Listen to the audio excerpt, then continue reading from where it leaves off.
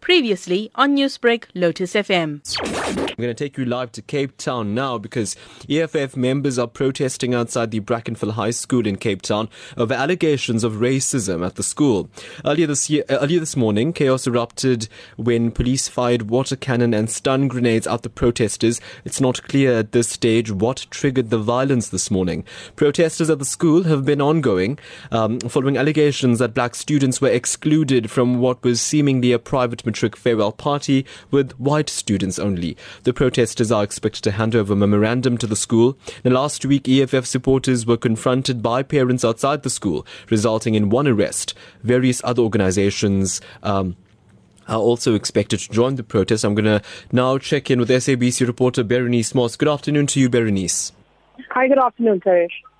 Berenice, what is the latest? We did see chaotic scenes this morning.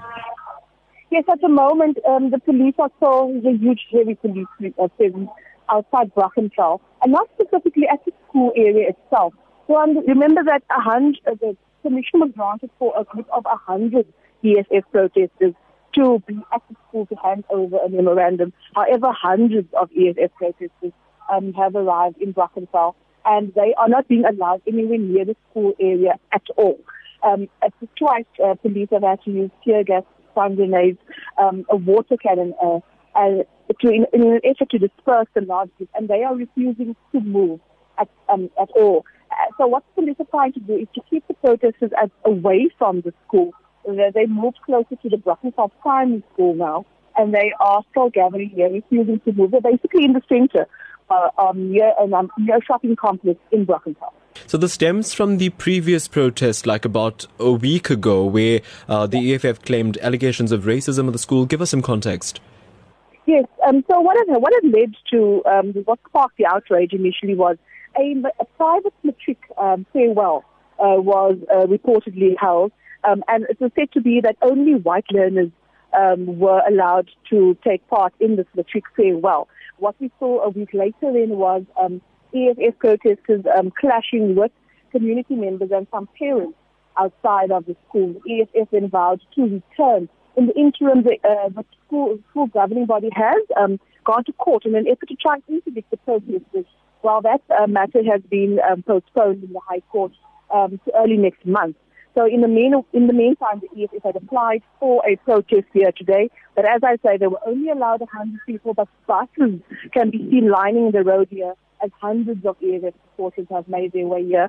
In front of the high school, there is a flatbed truck with speakers ready to address the governing body of the school, and where they wanted to hand over a memorandum. Police are ever adamant that the hundreds will be allowed nowhere near the school. We know that matric learners wrote their physical science paper today. They, however, wrote at a location off-site. So they were not at school, neither were the grade 8 to 11 pupils, and their exams have been rescheduled. Yeah. I only saw a number of teachers leaving the area, but we've been here since 7 o'clock this morning, and no pupils at the school. Yeah. I want to ask you, you say that they legally allowed 100 protesters, and you're saying in excess of 600. How are police aiming to enforce that regulation then? Well, yes, one would also then note that it's not only the 100 allowed for the protest, also in terms of COVID protocol and regulations, large crowds are not allowed to gather. I've seen a number of people not wearing masks either. So adherent to COVID-19 protocol, then also taking into effect a large police contingent, metro police, law enforcement, police helicopter hovering, barbed wire throughout the town, and people peering outside of their houses to see what's going on. It's an absolute nightmare to get through the town. There's a number of roads cordoned off. And EFF protesters on the one side saying they refuse to leave. Police are adamant they're going nowhere either. So we'll wait and see how the situation will play.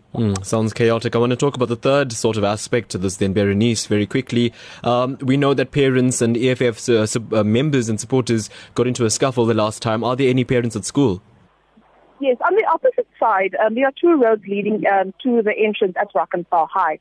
On the one side, there's an open field where earlier members of the Cape Party had also gathered along with community members and parents.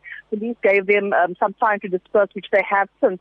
The community members, a small group of them, are, however, still parked at that area. But as I said, the protesters are nowhere near that area. So police also trying to keep the two groups away from each other in an effort to avert clashes. Yeah, Berenice, we'll leave it there with you. And on that note, please take care of yourself. It seems like it's not over yet and you've got a lot to cover. So we'll check in with you at a later point. Thank you so much. Our reporter Berenice Moss there reporting. Okay, it's a lot.